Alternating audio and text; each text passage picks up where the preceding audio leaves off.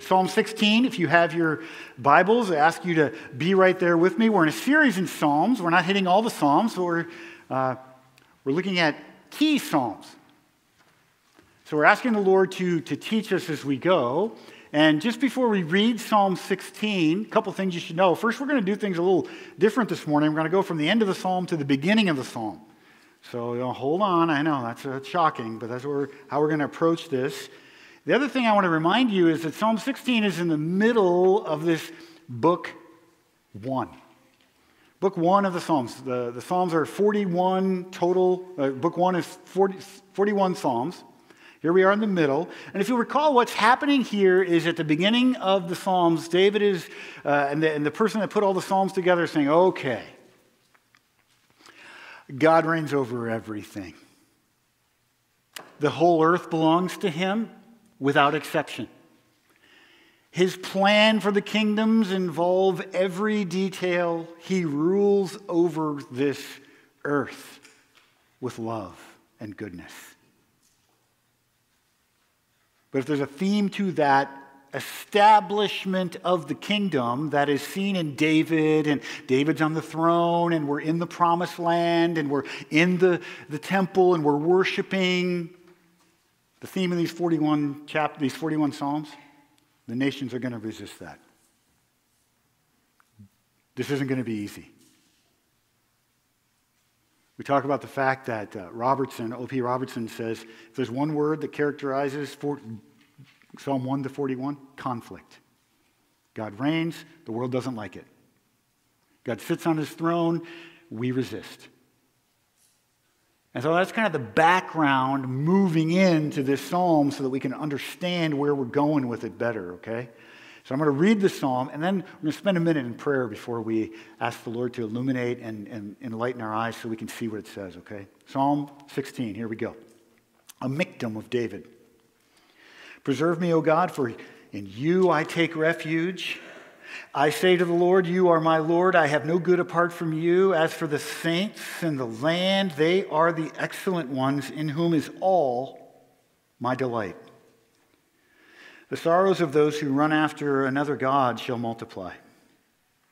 Their drink offerings of blood I will not pour out or take their names on my lips. The Lord is my chosen portion and my cup. You hold my lot. The lines have fallen for me in pleasant places. Indeed, I have a beautiful inheritance. I bless the Lord who gives me counsel in the night. Also, my heart instructs me. I have set the Lord always before me because he is at my right hand. I shall not be shaken. Therefore, my heart is glad, and my whole being rejoices. My flesh also dwells secure. For you will not abandon my soul to Sheol, or let your Holy One see corruption. You make known to me the path of life. In your presence there is fullness of joy. At your right hand are pleasures forevermore. Father, we need you to come and preserve us.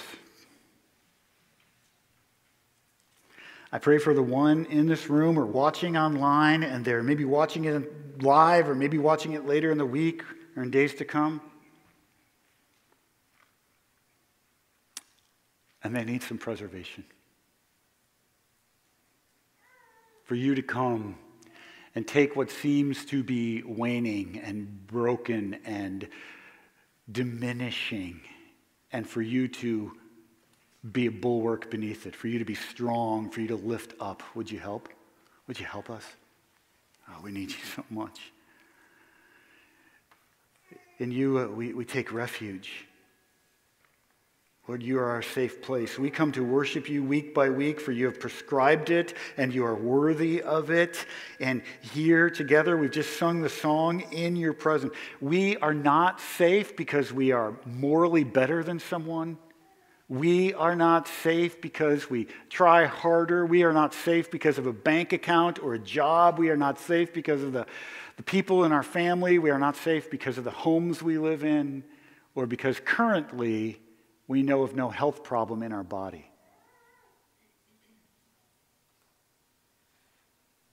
We are safe because we run to you. And we hold to you. You are our refuge. And I'm praying that the reality of the preservation and the refuge that comes from Psalm 16 would settle in our hearts. You'd work it in our hearts. You'd help us see the beauty of who you are and what you do. So help us today, we pray. In Jesus' name, amen. Well, as we look at Psalm 16, you see the inscription, and it's fun to look at those inscriptions to understand. Those are inspired. You know, those little inscriptions before the verse 1, that's not like somebody wrote this down and thought, well, this would be a good descriptor. Those little all-cap letters, at least in my Bible, they're all cap. They're all cap. Sorry. Those are inspired. The author wrote those. And so here David wrote, before he went into the psalm, a Miktam of David. And so, I did a lot of study this week and was comparing and thinking through this. And I was like, Miktam. What is a Miktam? And here is what I found out. I have no idea what that means.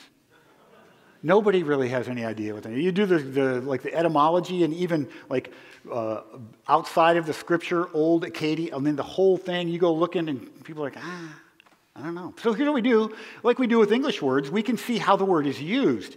And so here it's used, and we notice that David's life is in danger. We notice that he is crying out to God for help. And we notice that he has complete confidence that God's going to do it. Turn over for a moment, would you, to Psalm 56. We're going to do this real quick, just so you kind of get the feeling here. These are the only other 4 or 5 places where the word Miktam is used. All right? Here we go. We'll go quick. Psalm 56, Miktam. To the choir master, according to the dove on far-off Terebinth, a Miktam of David. When the Philistines seized him in Gath. So here's a real situation in David's life. He is seized by the Philistines. His life is in danger. And he starts out with, in God I put my trust. And he ends up with, this I know for sure. God is for me. Miktam. Chapter 57, not chapter, but Psalm 57. Let your glory be all over the earth. That's not inspired, but here's what is inspired, Psalm 57. To the choir master, according to do not destroy, a Miktam of David, when he fled from Saul in the cave. So the king of the land, remember, David had been anointed king. It had been prophesied that he would be the next king, and yet there was a long time delay, and the promise that he thought was for him, he had no idea when it would actually come to be. So he waited, and he waited. And while he waited, the legal current king of the land literally hunted him down to kill him, posted guards outside his house and waiting for David to come home. And the concept was, let's put him to death to end the possibility that he'll sit on this throne. So Miktam, life in danger. And here he says in Psalm 57, as he's fleeing, he says, I will give thanks to you among the peoples. In other words, your purposes, Lord, are going to come to be. Everyone's going to see that you're good. Everyone's going to see that you help me. Psalm 58, to the choir master, according to do not destroy. I think do not destroy was like the tune. Like, are we singing this? Are we singing this A? Are we singing this B? Are we singing this C? Are we singing this to the doves of Terebinth? Or are we singing the do not destroy tune here? Do not destroy? Good. B. Tune it up. Let's play. Right? And then they would sing the lyric. 58. To the choir master, according to do not destroy, a Miktam of David. In Psalm 58, David is saying, oh Lord, in the land of Israel, your appointed people, your people here amidst us, there's injustice. I mean, if there's injustice here, what hope is there? And yet, look at how he resolves this in his Miktam. Mankind will surely say there is indeed a reward for following after God. He will bring his justice, and all will see that he is a just God, even if the people of God are not just. Psalm 59. Don't worry, there's only 2 more. To the choir master, according to do not destroy, a Miktam of David, when Saul sent men to watch his house in order to kill him. We've already talked about that story. If you want to read more about it, you can turn over to 1 Samuel 19. David's response in the Miktam, I will sing aloud of your steadfast love in the morning. So the wheels are off the cart. Nothing is as I thought it would be. I'm continually waiting for things to get to some kind of plateau, some kind of good, some kind of normalcy in my life. And while I wait, I'm going to sing about how good God is. Psalm 60, last one. To the choir master, according to Shushan Eduth, different tune apparently. When he strove with Aram Naharaim and the Aram Zobah, and when Joab on his return struck down 12,000 of Edom in the valley of Salt. And here's the picture. David made decisions, and between 12 and 16,000 people died. And he had to live with it.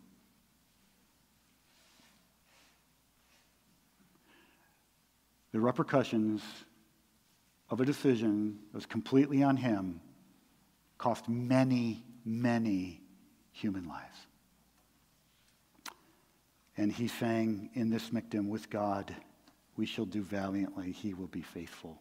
So while I can't tell you what the word Miktam means, I can tell you how it's used. Life is broken. Life is not in a normal routine. I'm in a situation of literal physical danger. And while I am in that situation of physical danger, I am purposefully lifting up my eyes and not only reminding myself that what is true, but I'm fueling my emotions with regard to that truth. And I'm responding. And my emotions are actually responding, and there's gladness. And we're going to see that we don't just, kind of sing a dirge. It's not just this downcast, woe is me kind of thing. It is God is on his throne. Listen, you've lived 2 years in a national and global pandemic. There has been lots of highs and lows. There's been weird and strange. There has been disruption of normal. There have been some of us that have felt like our lives were in danger at some level, and certainly our normalcy is in danger. We have had brokenness. We have had loved ones pass away. We have had difficult scenarios come upon us. And for all of us today, as we turn to Psalm 16, I'm inviting you, not literally, but figuratively, sing this Miktam with me. Sing it from the bottom of your heart. Let your emotions be touched not by me, but by the Word of God and his presence. And so let's jump into this passage, okay? Psalm 16. Listen, we move to conflicted to confident, and that's my nickname for a Miktam. Especially in this first book, Nickname for a Miktam. I'm going to write a book with that title, Nickname for a Miktam. All right. We move from conflicted to confident when we see that this psalm, that Jesus has fulfilled this 1,000-year-old promise. And that's the first thing I want you to see. We're getting to the end. We're getting to the summary or the point of this psalm. Therefore, in verse 9. And so rather than hide that to the end, I want to get that out there front and center right now so we can talk about it during the whole sermon this morning, or the whole exposition this morning, okay? So in verse 9 it says, therefore my heart is glad and my whole being rejoices. My flesh dwells secure, for you will not abandon my soul to Sheol or let your Holy One see corruption. First things first, how this is about Jesus. If you would turn to Acts chapter 2, I will turn there momentarily. You'll see that Peter, when he had an opportunity to talk to all of Jerusalem and let them know about Jesus Christ and how Jesus has to be the Messiah. There's no other option. Jesus is the promised one. He's the only one. He's exclusively described in all of the Old Testament. And he says, you guys ever read Psalm 16? I mean, he goes and quotes most of these 4 verses at the end of the psalm. He's like, guys, you should know, I saw the Lord always before me. David says concerning Jesus, for he is at my right hand, that I may not be shaken. Therefore my heart was glad, and my tongue rejoiced, and my flesh also will dwell in hope. For you will not abandon my soul to Hades or let your Holy One see corruption. And he explains it, so I'll let him explain it when he says this. Brothers, I may say to you with confidence, and that's what this point is about, it's confidence that Jesus is the Messiah, about the patriarch David, that he died. He died. And he was buried. And if you want to, you can go visit the place where his body is decaying or decayed. In other words, Psalm 16, though spoken by David, is not about David. It's prophetic words placed in David's mouth to show all of us who Jesus is, to get us ready for this fact that there will be a servant on the throne, a king on the throne in Israel of David's offspring who will sit there one day and be on the throne and have all the glory and the honor for him. And when he dies, he will not see corruption. And here is a prophecy of the resurrection of Jesus Christ. There's not a lot of those in the Old Testament.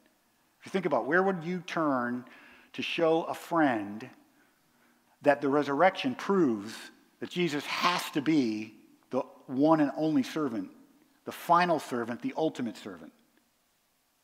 And Peter and then Paul later in Acts 13, we're not going to turn to it, but Paul later in Acts 13 uses that exact phrase, that exact passage, and says, well, this proves it, Psalm 16. And so you and I should be familiar with the fact about how this is about Jesus Christ, okay? It's certain, he says here, that David is in the tomb. He foresaw and spoke about the resurrection of the Christ, and he was not abandoned to Hades, to the grave, nor did his flesh see corruption. This Jesus, God raised up, and all of us are witnesses of that. So it's got to be Jesus. It's about Jesus, right? Let me just say one other thing.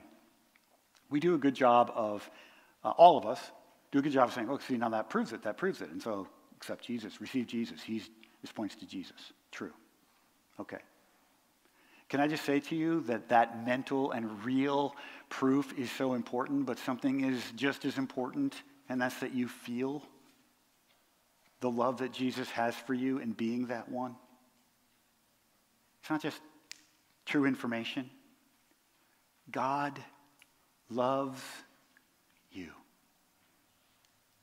God sent his son, the servant who would sit on the throne of Israel, to die your death. We sang the song. He sent his son because there was no other way to redeem sinning people like you and me to himself. The cost was great and his love was greater. He loves you with an everlasting, unending love, and he proves his love for you in sending his son. So I don't want to sit back in Psalm 16 and say, well, that's technically true information you should know, and that's true. But if it's only information for your mind to receive, and you aren't feeling the brokenness of sin that caused it, and you aren't feeling the amazing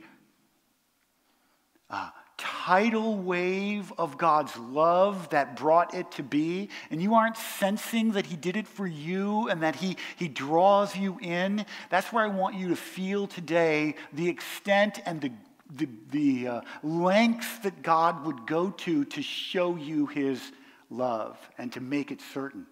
I'll tell him 1,000 years ahead of time what I'm going to do. And then when I do it, it's going to all point to Jesus. And for 2,000 years later, when we read it and we see it, we can take great delight and joy and glory. This psalm is about Jesus. This psalm's also about David. You see that? David, and let me just say this before we talk about how it's about David. David has unshakable happiness because he has set the Lord ever before him. Because he believes these things, he's happy. Can I just tell you something? As Christians, sometimes we do things that are not helpful. We'll say like, well, that really means joy. And so what joy is this internal conviction that no matter what the circumstances are, I know God's in control and it's all going to work out. But I remain unhappy. I remain frustrated. I remain bitter. about my life and the way things are in the world today. And so I can have joy and be completely unhappy and miserable at the same time. And can I just tell you something? David had people outside the door ready to take his life. And if he were here today, he would say, that's not what I meant at all. That's not what I was talking. I'm not talking about just an internal conviction that you can be happy if you and remember that God is sovereign. That's not what I'm talking about. I'm talking about, here's the words. I'm glad, he says in verse 8. I have set the Lord always before me because he's at my right hand. I shall not be shaken. Verse 9, therefore my heart is glad. That word is merry. That word is, it's grapes, actually. In other words, wine. And so it's something that is outside me, and I take it inside me, and it produces a new, happy mood. I'm not suggesting we drink wine or be drunk, not at all. I'm suggesting that the picture of grapes is a picture of something that was outside that comes in and changes my outlook. That's Jesus for you and for me. Not an internal, okay, eventually he'll work it all out, but I got to slog through this. It's not that. It's happy today while the enemies are outside your door, ready to take your life. Happy in Jesus, glad because you have taken Jesus into your heart and you love him and you're walking with him. Rejoicing, you see that in verse 9? Verse 10. For you will not abandon, it is verse 9. Therefore my heart is glad and my whole being rejoices. Now I don't go looking for psalms that talk about dancing. But this is the second time in a row I'm up here with a psalm and dancing. That word rejoicing there, it is shake it. It is move it. It is run in a circle. It is celebrate who God is and what he's done in your life. I would suggest you start in private and you turn some music on and you work a few moves out. And then I would suggest, like David did, occasionally, because of who God is in your life and how much you love him and the joy that's coming in the midst of being surrounded by trouble, you move some public dance moves on occasion. You are not afraid. Now, I know some of us are very reserved, and I know others of us are not, and it's easy for me to say, I'd be happy to move right now and dance right now if you'd like, but no, we have other things to do.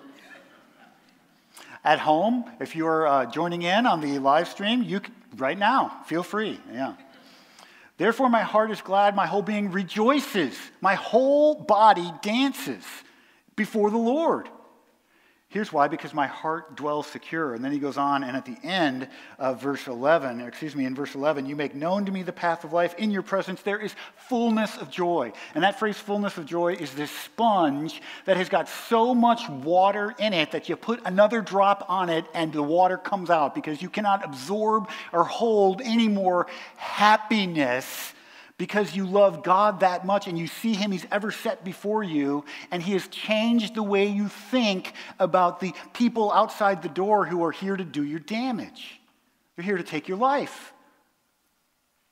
Note that this psalm is about David's happiness, and I would just like to say it this way. David is happy for the immediate protection and blessings of the Lord. Verse 9, therefore my heart is glad and my whole being rejoices. Why?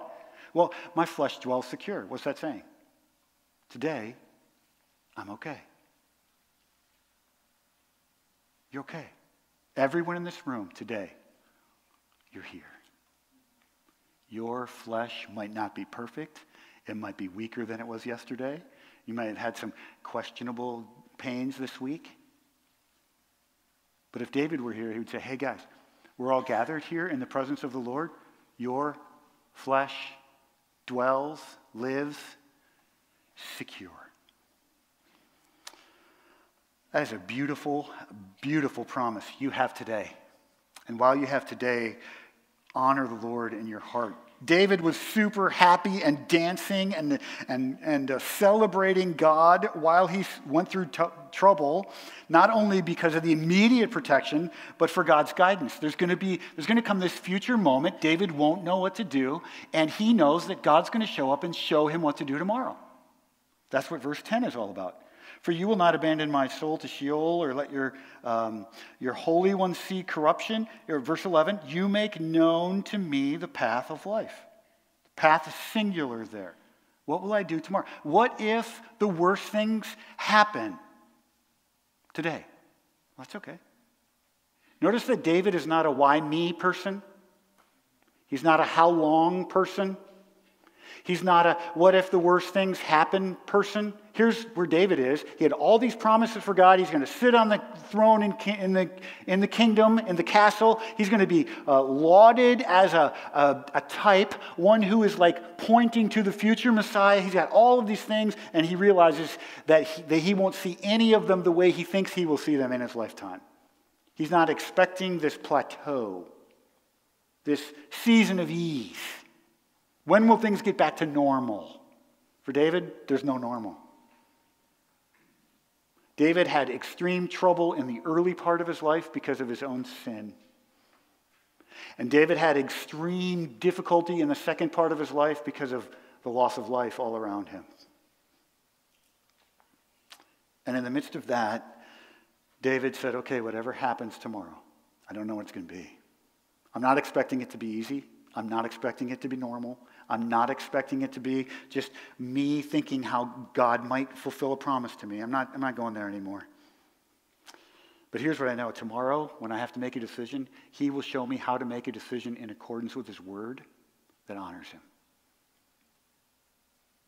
He'll show you the path of life with all the wheels off the cart. He'll show you in this period of transition that you didn't ask for what to do tomorrow to honor him. He'll be there. And David just didn't look at that and be like, oh, okay, that's pretty good. David said, that's life to my soul. That's what I'm living for. I'm banking on that with everything. I'm dancing while my life is in danger because tomorrow when my life could be taken, God's going to show up and show me how to honor him in the way that I ought to. He's going to lead me in the paths of life. Number 3, David was happy for the immediate protection in verse 9. David was happy for God's guidance in verse 11. David is happy for a completely secure future. Verse 11. You make known to me the paths of life in your presence. We sang about that in our song as well. Not in my good deeds, not in my bank account. We talked about those things, but not in those things.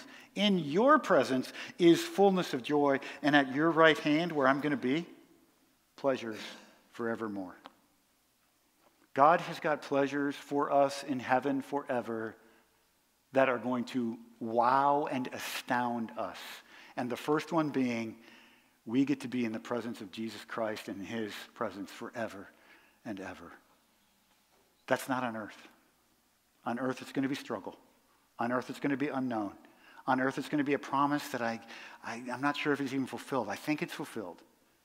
There's seasons of struggling, we're asking, and we're seeking the Lord. But here is what David says is, I am certain that there is a future where there will be no more pain, there will be no more brokenness, there will be no more loss, there will be no more death, there will be no more sin, and I'll be with him forever. And in that moment, I will have pleasure forever, and that moment will last forever and ever into eternity future. Are you happy like that? Now, you should see also, David is the king on the actual throne. There are promises being made to him because God owns the land and because God gave the land to Israel. And you see from the point of David all the way through Jesus' birth that there's a struggle in the world, people to snuff out this promise to David. And we don't talk about it extensively in this psalm, so I'm not going to talk about it extensively, but there's a whole bunch to look at when you think about how David's on the throne and has this promise from God that he's going to be okay in the moment and that his future is settled. Okay, so we move from conflicted to confident when we see that Jesus has fulfilled this 1,000-year-old promise that was made to David. Number 2, we move from conflicted to confident. Here's a kind of how we do it. When we count on the benefits that we possess in the Lord. We count on the benefits we have. Look at verse 5. The Lord is my chosen portion and my cup. You hold my lot. Now, when we speak of this lot, and we speak of what we have in the Lord, look at verse 6. The lines have fallen for me in pleasant places. Indeed, I have a beautiful inheritance. When you have a big old inheritance, you live your life differently. I'm not talking about spending like crazy. I'm not talking about getting obsessed with cars and houses. I'm talking about the way I think about your career, the way I think about safety, the way I think about what comes next, the way I think about my future. We don't have to know the timing of when we'll get that inheritance to know that because of our relationship with the one who would be leaving us the money, we are set. We're okay. And that's the beautiful here. The word beautiful there is all shined up. God's got that inheritance just perfectly ready to go. Note this as we think through verses 5. The Lord is my chosen portion. I get how much he is. I have the Lord. I have all that the Lord is. He's my portion. My cup is the concept of he's in the cup and I drink the cup. He meets my need. He holds my lot. That word lot is a beautiful word, and it doesn't talk about how big your room will be in heaven or how much land you inherit. It talks about like the casting of lots. The concept here, he holds your fate in his hands.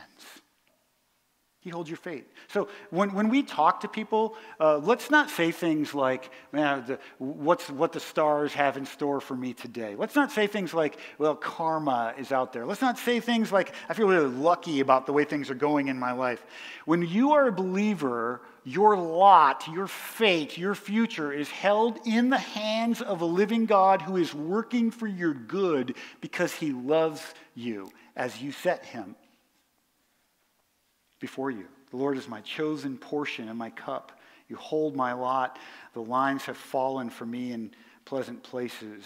Indeed, I have a beautiful inheritance. I love the inheritance word. Not because of you're going to get a lot of something someday. Actually, you get all of Jesus Christ and these promises today. He is my inheritance. Not one day will be. He is. And that was 1,000 years before Jesus came. He is my inheritance now. You don't have to wait to get the benefits of living with the Lord in your presence. You get them now. You have them fully, right? Not fully in the sense that obviously there's some things that are not yet and we're going to experience when we get to heaven. But the other thing about that inheritance word, it says this: God owns everything. And then it says this. Who inherits? I mean, Romans 8:17 says this. If we are children, then we are heirs. And in this crazy world where we've walked out there and we've been alone and we were far off and we did our own thing, the picture here is that God has brought us near. He's adopted us. You belong to him. The word inheritance is inalienable. That means as God has adopted you to belong to him and you are his daughter or you are his son, there is no way to lose the inheritance that God in Jesus Christ has gained on your behalf. And so we rehearse all these benefits. How can we be glad when there's someone outside the door waiting to come in, potentially to take our lives? We rehearse these truths to one another. We speak of them, we think about them, we set our minds on them, and we do that all the time. Look at verse 7. Here's a benefit of the Lord that we rehearse, we think about all the time. I bless the Lord who gives me counsel. Guys, the Word of God will teach you how to think healthy. It will teach you how to think the thoughts of God. It will lead you in his way. It will give you instruction to understand him. The Lord himself is your counselor, and this is a benefit that helps you maximize your happiness now. I'm going to live with a mindset that God is making. Note then in verse 7, I bless the Lord who gives me counsel. Can I just tell you that counseling requires silence, or at least in this picture, that I stop talking. So night after night, I lay in my bed and I say, God, I want you to do this. Why are you doing this? Here's this problem. Here's this broken situation. Here's what I'm thinking about. This is the way I am. I got angry again today. What is going on in you? Why? And we lay awake night after night, and we talk to him. And we maybe talk to him in frustration about the way we want things fixed and how we think it, or we hold to our blind spot. We will not stop seeing this situation from our perspective. And a counselor gives you a new perspective. If you're awake on your bed night after night and the same troubling things are concerning you, you need a counselor. You need to stop talking. You need to come to the Word and say, what would the Word reveal about my blind spot, about my way of thinking, about my way of living, about my personality that's got to change today? And we stop telling God how to fix a problem and where he can do some things to make it for me. We close our mouth. And we start meditating on the Scriptures. I bless the Lord who gives me counsel. Verse 7, in the night, my heart also instructs me. Can I just tell you that word night in the ESV, it makes it smoother. It's not the word. In the Hebrew, it says this, I bless the Lord who gives me counsel in the night. You got a season. Trouble and problems rarely are settled in 24 hours. And he is not talking about in a night. He is talking about a problem, an issue, a struggle that persists day after day after day, and you need a new way of thinking about it, and you need to bring it to the Lord and meditate on the Scripture. And in the nights when you are awake and when you're thinking and laying on your bed, you're saying, Lord, help me see it from your perspective. Teach me, counsel me. Tell me a new way to think about this problem. Come and help me, because it's the only way we're going to get to happiness. It's the only way we're going to get to fullness of joy, sponge so full of God that we're thinking the way he wants us to think, especially about the confrontations and conflicts of your life and mine. He gives me counsel. Oh, Lord, please teach me. Applying the Lord's counsel from all these different myriad of perspectives night after night until we've rehearsed it and we come to an ending point where we have adopted God's heart and instruction, and we're changing the way we approach it to honor the Lord better, and we're receiving the fact that we're not going to get to a plateau that's easy, but we have promises for our good in the meantime. And that he is doing good things for you and for me. So we move from conflicted to confident, number 3, when we turn to the Lord for protection. Turn to the Lord for protection. Verses 1 through 4, we're at the very beginning here, and we're back to how we prayed at the beginning. Preserve me, O God. I need you to come and preserve me. I'm failing. I'm rotting. I'm molding. I need you to come and make me fresh again. Would you help me? In you I take refuge. You're the only place. You're the location of my protection. And I'm coming to you, Lord. And I'm saying to you, apart from you, I have no good. Notice that he makes a contrast between two different people when they are taught this. Some people receive this. We're going to look at them in a minute. Some people reject it. Verse 4, people reject it. There are some people, the sorrows of those who run after another god shall multiply. There are some people who hear this, that if you set the Lord before you and hold to him, he will work things. He will be your good. He will protect. He loves. And there are some people that are like, you know what I'm going to do? I'm going to run after, go looking for, maybe another god would make it easier for me. The word run after there means, it means pay the bride price.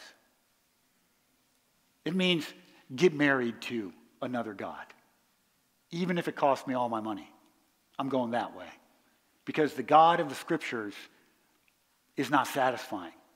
He doesn't offer immediate ease and comfort. He doesn't promise that my problems will go away immediately if I follow after him. It's true, he doesn't.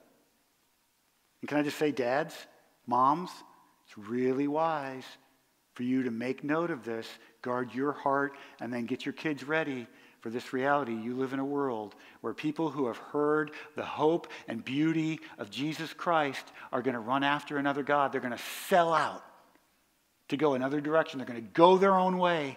Don't be surprised when that happens. And I can tell you, kids, even adult kids, mom and dad are going to be right here rejoicing in the Lord while the whole world around us rots and is not preserved. And so come back home anytime if you need an example of somebody who's keeping their eyes fixed on the Lord, and that's us. But look at verse 3.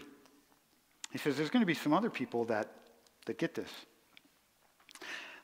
As for the saints in the land, they are the excellent ones, in whom is all my delight. Guys, God has redeemed for himself a people that he loves. And in Jesus Christ, we are unified together in this place. This body of believers is knit together by grace and mercy. We are not here together to go through 75 minutes of information on a Sunday morning and then break like it's a huddle and we go off and do our own. We're here to run a play this week. We're here to huddle and help and coach and love. You're here to feel the teammate next to you asking the questions and making sure they're running the right route. You're here to sense the camaraderie of being in this together. And in the saints of the land, David says, all my delight is in them. It's another word for complete happiness. And so therefore the unexpected affections, or the expected affections of every believer is to love and live within a local community. Can I just say, whether you're watching this now or online, we want you here. We want your gift in play. We want you to sense that you're needed here. We want you to know that if we're going to reach Sheboygan County and the world for the glory of Jesus Christ, we cannot do it without you fully engaged. And with you fully engaged, all our delight is in one another. Here's what I'd like to say from the elders and the deacons and the pastoral staff to you, the whole congregation. And we speak not as authorities.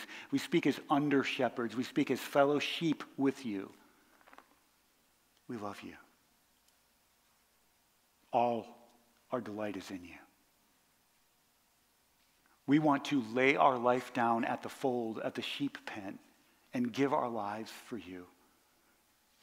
We want to help you know and trust Jesus Christ. When your kid or your heart is tempted to run after another God and you're tempted to get married to pay the bride price to another God, we want to lay in the way and we want to come after you and we want to appeal to you and we want to love you. We want you to know that it's not just information and truth, but it's our very lives we want to share with you. We want to do life together with you and connect in such a way that we really do need one another. And that we could say with David, even as verse 4 or verse 3, as for the saints in the land, they are the excellent ones in whom is all my delight.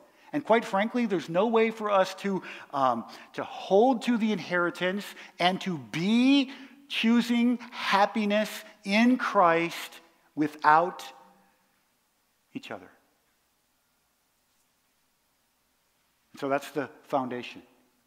The congregation of the Lord loves each other because of Jesus Christ with a sacrificial love and says, all my best friends are right here, and these are the people I live my life for and live my life with and give my life to, and I do it happily, and I'm so thankful. And that leads us to this complete confidence in this inheritance that Jesus is King and that he is here, and we set him before us together.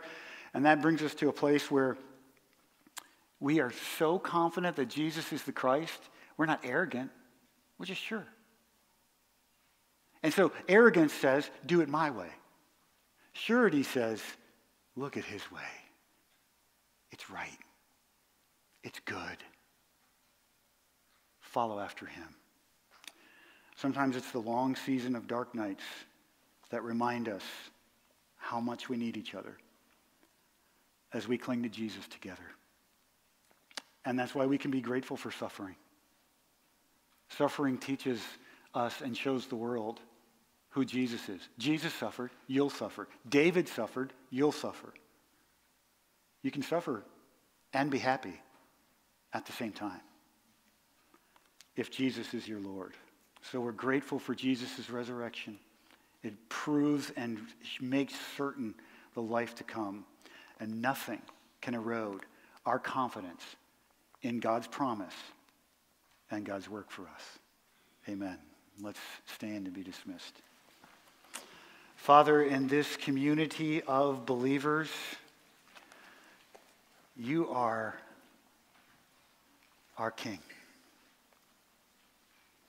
We're sure that Psalm 16 is talking about a risen Jesus Christ, and we're sure he had to die and that he saw no corruption. We're sure that one day we will take our place with him in life eternal, and until that point, we will be characterized by suffering and trouble. We will also be characterized by happiness and community. Made in Christ for our good. And so that the people of Sheboygan County can see Jesus is everything. Knit our hearts together as we walk together this week. Bring us back together next week. And in the meantime, I pray that there are phone calls and texts. I pray that there are lunch commitments and coffee dates. I pray that there are connections with one another that are going deeper than the information to the place where we are suffering and completely happy at the same time. Dismiss us with your blessings. In Jesus' name, amen.